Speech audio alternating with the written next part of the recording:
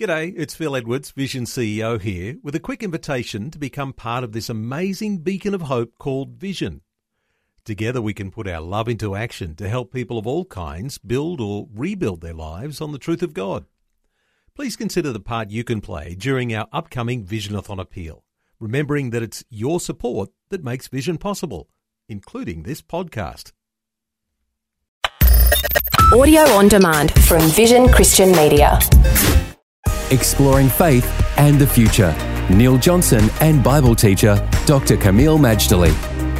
We're talking about that amazing figure from the Old Testament. His name is Joseph. We've been talking about this man as a spiritual man and a man of integrity. Kameel, his integrity was displayed on so many levels in so many circumstances. Yes, Neil, his integrity certainly was on display. That's one thing he never lacked. He realized that if he did not walk in integrity, the God-given dream of supreme leadership that he had from a young age would be forfeited.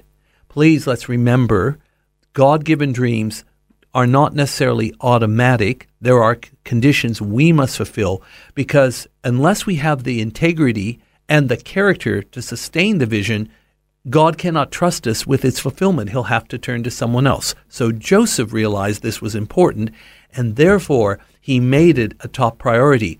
I'm urging our listeners to make character and integrity a high priority in their life. It's a decision you make, and it's a commitment you follow through with. And if you do, I'm telling you, friend, people will trust you, people will believe in you, people will commit to you. They'll know you're reliable, honorable. Your word is your bond, and you will keep it. And if they give you a job, they can put their head on the pillow knowing it will be done. Man, when we find people like that, we hold on to them tightly till our knuckles turn white. Let's zero in on one of those scenarios that Joseph found himself in Potiphar's house with Potiphar's wife. All right, this scenario in Genesis 39 is rather remarkable. First of all, bear in mind that because Joseph had integrity, Potiphar trusted him. People of integrity, you always trust, and rightly so. And he was so trustworthy, Potiphar didn't have to worry about anything. He didn't have to worry about the banking. He didn't have to worry about the management of the staff. He didn't even have to worry about what would happen to his wife. When Joseph was in charge, everything would be secure. So that trust was well earned and well placed. Now it was going to be put to the test because of Potiphar's wife. There are various scenarios here, but there's an extra biblical source, meaning it's outside the Bible. I don't know if it's true, but it's an interesting story. That Potiphar's wife had a name. I'm sure she had a name, it's just the Bible doesn't give it to her, but that her name in the outside biblical source is Zuleika.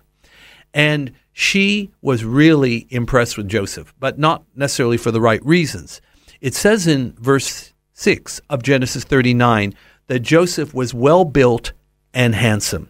In addition, Neil, I would add that he was probably very anointed. Now, when you're just a plain Tom kind of person and you're anointed, somehow you become attractive. Think about someone who's already well built and handsome and anointed, then they become absolutely irresistible. Think of him as a holy Hebrew hunk or something. Potiphar's wife, Zuleika, in this case, she's so enraptured with this guy that she holds a little party for her girlfriends, a dinner party. They don't care what's on the menu. All they care about is this hot maitre d', and that when he comes through the door, according to the story, they all gasp in unison, "This is not a man. This is an angel." As I said, the holy Hebrew hunk. Potiphar's wife doesn't beat around the bush. She gets to the point. Joseph, lie with me. Now, here's where the integrity shines forth. Joseph, number one, is trusted by Potiphar. He doesn't want to break that trust. But more importantly, he sees that fornicating or committing adultery, in this case with Potiphar's wife, is a sin against God.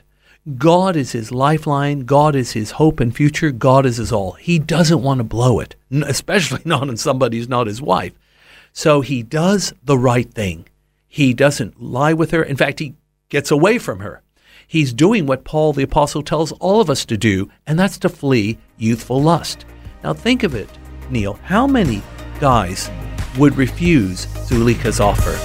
Today, I'm afraid not as many as they should.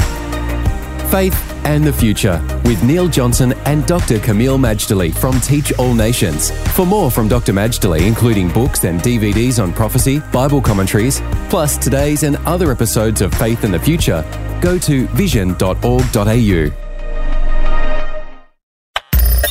Thanks for taking time to listen to this audio on demand from Vision Christian Media. To find out more about us, go to vision.org.au.